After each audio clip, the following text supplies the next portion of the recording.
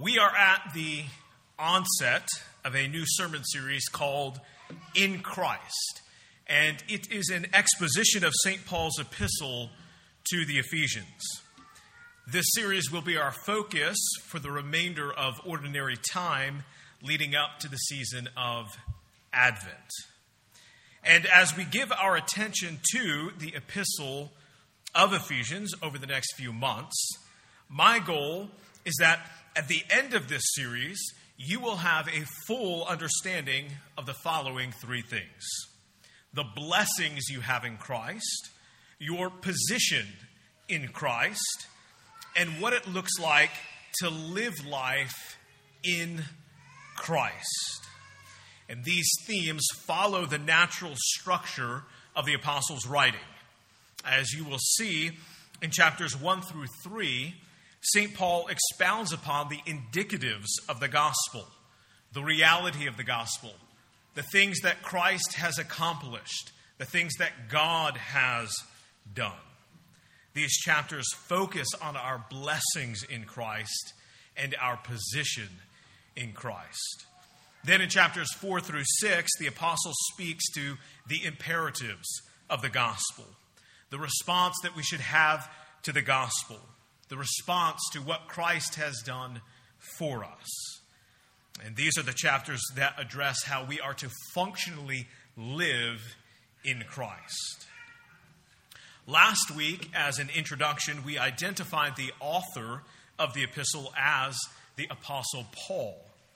We concluded that his audience was the church and Christians in the region of Ephesus. And the occasion or the reason for his writing was not to address any particular problem or concern, but rather to encourage and admonish the Ephesian Christians in their faith and practice. Or in other words, his goal was to give fuller insight into the indicatives of the gospel, what Christ had accomplished for the Ephesians, and then to give instruction concerning the imperatives, how they were to live in light of Christ's work for them. This morning we are going to begin looking at our blessings in Christ as outlined by the Apostle Paul in Ephesians chapter 1, verses 3 through 10. And there are three blessings that we have in Christ to consider this morning. First, the blessing of election. Second, the blessing of adoption. And third, the blessing of redemption. These three blessings are part and parcel to the salvation that Christ has accomplished and secured for us. If you have your Bible with you, go ahead and turn to Ephesians chapter 1, verses 3 through 10. I'm going to read our sermon text and then pray.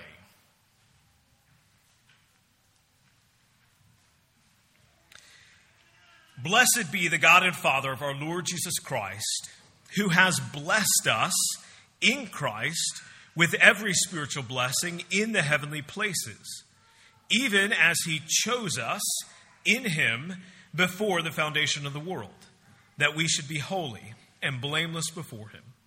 In love, he predestined us for adoption as sons through Jesus Christ, according to the purpose of his will, to the praise of his glorious grace, with which he has blessed us in the beloved.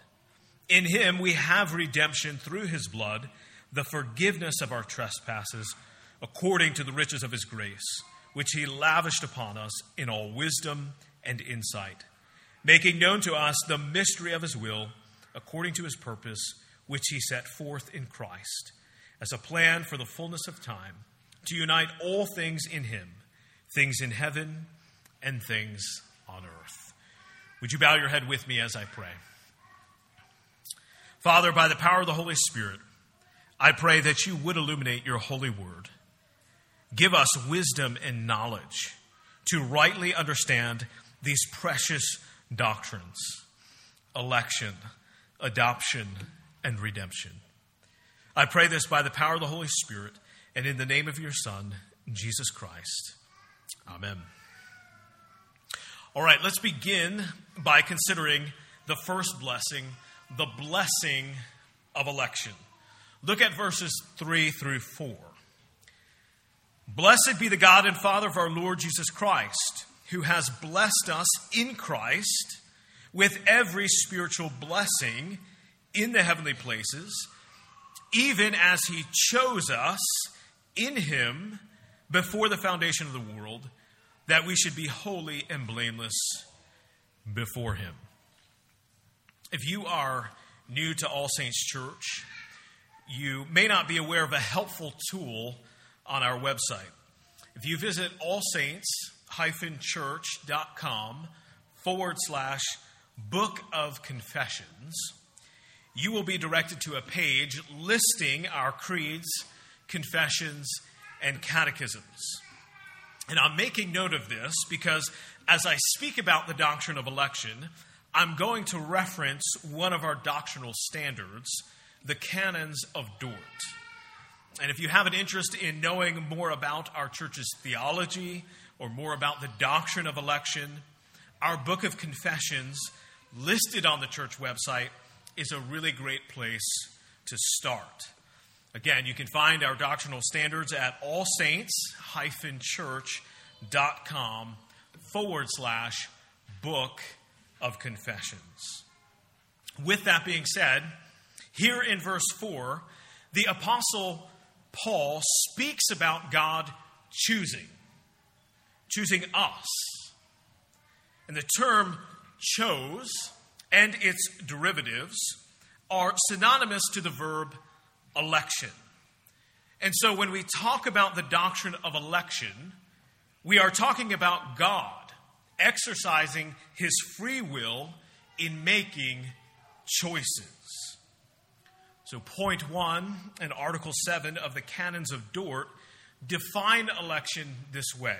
Quote, election is the unchangeable purpose of God, whereby before the foundation of the world, he hath, out of mere grace, according to the sovereign good pleasure of his own will, chosen. End quote. So then, election is a sovereign, eternal choice and decree of God. Here in verse 4, St. Paul is stating that God has chosen the Ephesian believers in Christ before the foundation of the world. And his electing was to a particular purpose. That they, and you and I by extension, would be holy and blameless before him. In other words, before the foundation of the world, God chose that all Christians, all believers, would be justified, sanctified, and glorified. That includes the Ephesians and you and I who are here today by grace through faith, believing in Jesus. What is important to understand this morning is that the Apostle Paul is stating that this is a blessing we have in Christ. The doctrine of God's election is not something that we should reject or ignore or even despise. Instead, we should understand it as Paul has defined it, as a spiritual blessing in Christ that is to be embraced. As a pastor, I have heard two popular arguments against the blessing of election that are somewhat common. The first is an argument that arises from terrible textual analysis and exegesis. In fact, the position is in such error that I don't feel comfortable attributing analysis and exegesis to it. However, the argument goes like this. St. Paul is not talking about God choosing people here in verse 4. But rather, before the foundation of the world, God chose that the church, as an organization and establishment, would exist and be blameless and holy. There are two simple objections to this claim. First, if Paul is talking about the church universal, then he is still talking about people. Because as you've already heard me say, the church is not made up of buildings and structures, but rather the covenant people of God. That is the church. So this idea that Paul is not talking about individuals really doesn't hold up, logically speaking. The second objection to this claim deals with the text in its original Greek vocabulary. The Greek word that is translated as us is a personal pronoun in the accusative plural voice, which means that Paul is not talking about an establishment or organization, but rather individuals, people. And furthermore, if Paul wanted to talk about the church universal or talk about the church as an establishment, he had the language available to do that. But instead, he employs the personal pronoun. In a narrow sense, he is talking about God choosing the Ephesian believers in Christ before the foundation of the world. And more broadly, this encompasses all the saints throughout all of history, including you and me. So that's the first argument that seems to be common against the blessing of election. But it really doesn't hold up to any sort of textual analysis. Paul is clear. God has chosen people, individuals, before the foundation of the world, that they should be holy and blameless before him. The second argument against the blessing of election tends to come from a personal awareness of one's own sin. People who reject the doctrine of election often do so by saying things like, God wouldn't choose me. I'm an awful person. Or, why would God be thinking of me before the foundation of the world? I am no one. And these sentiments, and others that communicate similar ideas like it, are not far from the truth. All of us are sinners, and no one here is worthy of God's choosing and election. But that is what makes the election of God such a blessing. God, in his grace and mercy, chooses to save sinners by no means of ourselves. No one has ever been saved by their good works, their skills, their abilities, or station in life. No one was ever saved from sin, Satan, and death because they were popular or important. No. Election is an indicative of the gospel. God works and chooses us unto salvation. We do not work or choose ourselves unto salvation. Election is the grace of God. Point 1, Article 9 of the Canons of Dort say it this way. This election was not founded upon foreseen faith and the obedience of faith, holiness, or any other good quality or disposition in man as the prerequisite, cause, or condition on which it depended. In other words, God has chosen us not because we were holy and blameless or that we had the possibility of becoming holy or blameless. Instead, God chose us so that he would make us holy and blameless before him. The blessing of election communicates the idea that God will, by the work of Christ, make us holy and blameless. Or as I stated earlier, God will justify, sanctify, and glorify those he has chosen.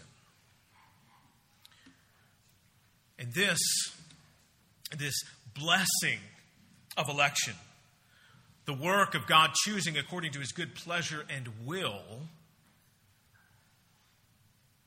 gives us the ability, creates the context for us to be honest about our sinfulness and recognize that God is the one who saves us and not ourselves. Furthermore, this blessing of election moves us to a posture of praise and worship towards God for His grace, because we are totally undeserving of His choosing. Also, this blessing of election instills in us humility. It informs us that there is nothing good in us apart from Christ. The choosing of God was not based upon anything good in us, but solely God's grace. And so election is truly a blessing we have in Christ. And this morning, it is a doctrine that we should embrace as such. Let's consider the second blessing that we have in Christ: adoption. Look at verses 5 through 6. In love, He predestined us for adoption to Himself as sons through Jesus Christ, according to the purpose of His will, to the praise of His glorious grace, with which He has blessed us in the Beloved. In no clearer terms is Paul talking about individuals. It is people, the Ephesian Christians, you and me, Paul and the other apostles, whom God has predestined for adoption as sons and daughters through Christ. Spiritual adoption is the work of God in which He makes us alive through the regenerating work of the Holy Spirit, and gives us the gifts of faith and repentance, in which we forsake our sin and believe in Jesus Christ. This work of the Spirit applies the righteousness of Jesus to us, in which we are justified. We are declared not guilty before God. Furthermore, we are not only declared not guilty, but we are then placed in the family of God as a son or daughter. And it is our union with Christ by grace through faith that makes us members of God's household. And as a son or a daughter of God, our position is fixed. Once God places us in His household, our seat at the table is permanent. And this is the promise that Jesus gives us in John chapter 6. He will not lose us, nor cast us out. In fact, this adoption was predetermined. It was predestined. Before the foundations of the world, this adoption was fixed in Christ. Adoption is truly a blessing from God, and it is tightly knit to the blessing of election. You see, you and I had no choice in our physical birth. We did not choose to be born. We didn't choose who our parents would be. We didn't choose when we would be born, or the timing, or the place. In fact, you and I were completely passive in our physical conception and birth. It's something that happened to us. Likewise, as God chose us and predestined us before the foundation of the world, you and I were passive in our spiritual birth. We did not choose to be spiritually born. We didn't choose when or where, the circumstances. Instead, according to His own good pleasure, will, and grace, God chose us. And not only did He elect us, but He chose to adopt us as His sons and daughters. And as such, the Apostle Paul says, He did this in love. In love, He predestined us to be adopted as sons and daughters. The position of son and daughter in the household of God is fixed, and it's one of receiving the love of God. Personally, I believe adoption is such an important doctrine because it speaks to much of our identity. Commonly in churches, people have a proclivity to posture in a way that makes it seem like they have it all together. They don't tend to be transparent or vulnerable about their sin or their need for God's grace. Church people frequently point to the sins of others as a means of making themselves look better. Or they attempt at justifying their own actions by pointing to, quote, greater sins. Often, church members end up in competition with one another, trying to showcase their skills and abilities above and over other people within the church. And if not in competition, people regularly use their skills and abilities as a means of acceptance with God and with others. Therefore, they tend to do things like use their Bible knowledge, or the number of children they have, or their singing ability, or their piano skills, or the cleanliness of their home, or their knowledge of Latin and physics, all as a means to establish their significance within the church. And all of these behaviors are unhealthy. And they stem from a lack of understanding about one's identity in Christ as a son or daughter of God whom he dearly loves. Now, before I say anything more about the father-child relationship, I recognize that not all of us have had the privilege of knowing our fathers or have had fathers that we would want to know. Personally, I come from a blended family. My sister and I have two different dads. And I have an extended family members who grew up not knowing their dad, and others who have seen their dad walk out on them. But even in these scenarios, for those of us who don't know our fathers or would care not to know our fathers, we still have ideological longings for a father who would love us and care for us. And if I'm describing a piece of your story, you and I both know that you've conceptualized in your mind, you've dreamed about what it would be like to be loved and cared for by a good father. With that being said, our Heavenly Father is good, and His love for you is not based upon your performance. My sons are genetically my children, and their status is fixed as such. Regardless of what my sons do, good or bad, they will always be my children. If they disobey my voice, they don't lose some of their genetic makeup and become less of my children. And the opposite is true.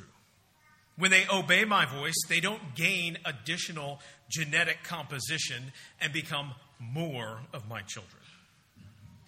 Likewise, when we spiritually experience the new birth and become the sons and daughters of God, our spiritual status is fixed, regardless of our level of skills and abilities, regardless of what we do or don't do.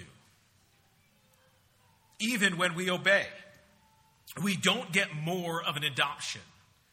And when we sin as the children of God, we don't lose any of our adoption. And that is because our adoption is fixed in Christ, and it was predetermined, predestined before the foundations of the world. Therefore, because of the blessing of adoption, because of this blessing, you and I can be transparent. We can be vulnerable about our sin. We can confess our sins one to another, knowing that our place in God's family is fixed. We can ask for help, knowing that God is not ashamed of our inability. In fact, He predestined us in love. God knew full well who He was adopting. Because of the blessing of adoption, we also don't have to pretend that we've got it all together. We can be honest and admit that we don't know everything. And that's okay. Because regardless of our intellectual capacity, our intellectual prowess, our knowledge, our understanding, whatever our level may be, God still loves us. Also, we should recognize that our gifts and abilities do not give us a place of greater significance within God's family. Rightfully understanding our adoption as something that is fixed, our place in God's family was predetermined, and we don't lose our place, you and I can recognize and live in the reality that we don't hold a higher place of importance within the church because of our gifts or abilities. So then,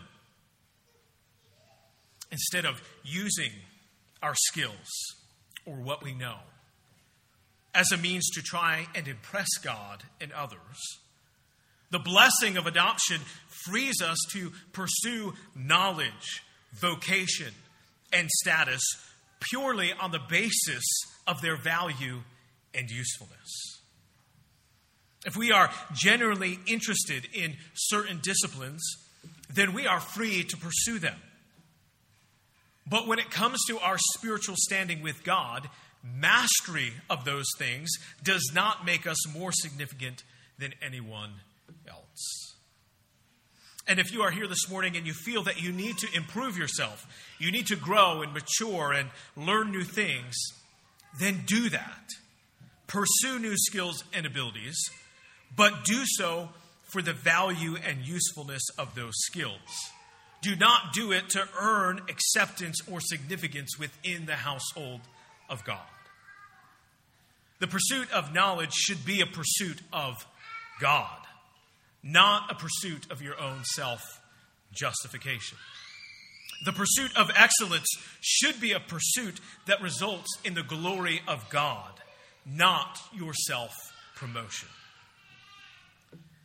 The blessing of adoption is a great blessing. It's a good blessing because our Heavenly Father is both good and loving. Therefore, this morning we should embrace the doctrine of adoption and fully realize our standing in significance in Christ that is fixed in love before the foundations of the world. Let's consider the third blessing, redemption. Look at verses 7 through 10. In him we have redemption through his blood, the forgiveness of our trespasses, according to the riches of his grace, which he lavished upon us in all wisdom and insight, making known to us the mystery of his will, according to his purpose, which he set forth in Christ as a plan for the fullness of time, to unite all things in him, things in heaven and things on earth. The apostle is telling the Ephesian Christians that Christ is not merely a subsequent means to effectuate a decree of salvation. Instead, salvation is in Christ and through Christ. Mysteriously and miraculously, being conceived of the Holy Spirit, born of the Virgin Mary, being God the Son, the second person of the Trinity, Jesus took on human flesh and became the God-man. He lived a sinless life for you and me in our place, procuring real righteousness for us through his obedience to God the Father. Jesus then suffered and died on the cross in our place. As our substitute, he suffered under the wrath of God and absorbed the penalty you and I deserve for our sin and rebellion. It was by the shedding of his blood that our sins have been atoned for and forgiven. He was buried, and on the third day he rose again in bodily form, defeating sin and death for us. And all of this, the Apostle Paul says, was done according to the riches of God's grace, which he lavished upon us, whom he chose and adopted. The Greek word that is translated as redemption can be defined as emancipation, liberation, or procurement by payment of ransom. In Acts chapter 20, verse 28, we read that Jesus procured possession of the church by his blood. In 1 Corinthians chapter 6, verse 20, we read, "We have been bought with a price." Hebrews chapter 9, verse 12 says that Christ secured an eternal redemption for us by the means of his own blood. And Revelation chapter 5, verse 9 depicts the following scene. "And they sang a new song, saying, 'Worthy are you to take the scroll and to open its seals, for you were slain, and by your blood you ransomed people for God from every tribe, language, people, and nation.'" Christ has both atoned for sin and redeemed us by his blood. Through his work of atonement, our sins have been covered by the blood of Jesus, and we have been saved from the penalty of sin, spared from the very wrath of God. And through his work of redemption, Christ has purchased us by his blood, liberating us from the power of sin. Our redemption in and through Christ is truly a blessing to be embraced this morning. Here in Ephesians chapter 1, the Apostle Paul says that election, adoption, and redemption are all blessings that are ours in Christ Jesus. Furthermore, Paul's emphasis in the structure of his writing is noting that these are things that we have not accomplished. The point that he's making to the Ephesians and to you and I this morning is that these are not things that we have done. We didn't elect, we didn't adopt, and we didn't redeem. All of these things, all of these blessings are the work of Christ on our behalf. We didn't contribute anything to our election, nothing to our adoption, nothing to our redemption. And so, here in these verses, the Apostle Paul begins to do the only thing that is appropriate for us to do in response to God's grace. Here in these verses, the Apostle Paul says this: "To the praise of his glorious grace." This is the immediate response to the blessings that are ours in Christ Jesus. It is praise and thanksgiving, worship to a God who chose to love sinners like you and me. To God be the glory. In the name of the Father, and the Son, and of the Holy Spirit. Amen. Would you bow your head with me as we bring our requests and petitions to the Lord? Heavenly Father, we are delightful to learn. We are delighting to learn that you have blessed us through election, adoption, and redemption. This is the work of Christ Jesus poured out upon us richly in grace. And Father, we are grateful for this. Father, we pray that you would help us to live in light of this reality, instead of posturing or trying to earn our way into some significant status within the church, or trying to earn your love. I pray, Father, that we would rest in the knowledge of what Christ has done for us. We would rest in your choosing, in your adopting, and your redemption, predestined before the foundation of the world. Lord, in your mercy, hear our prayers.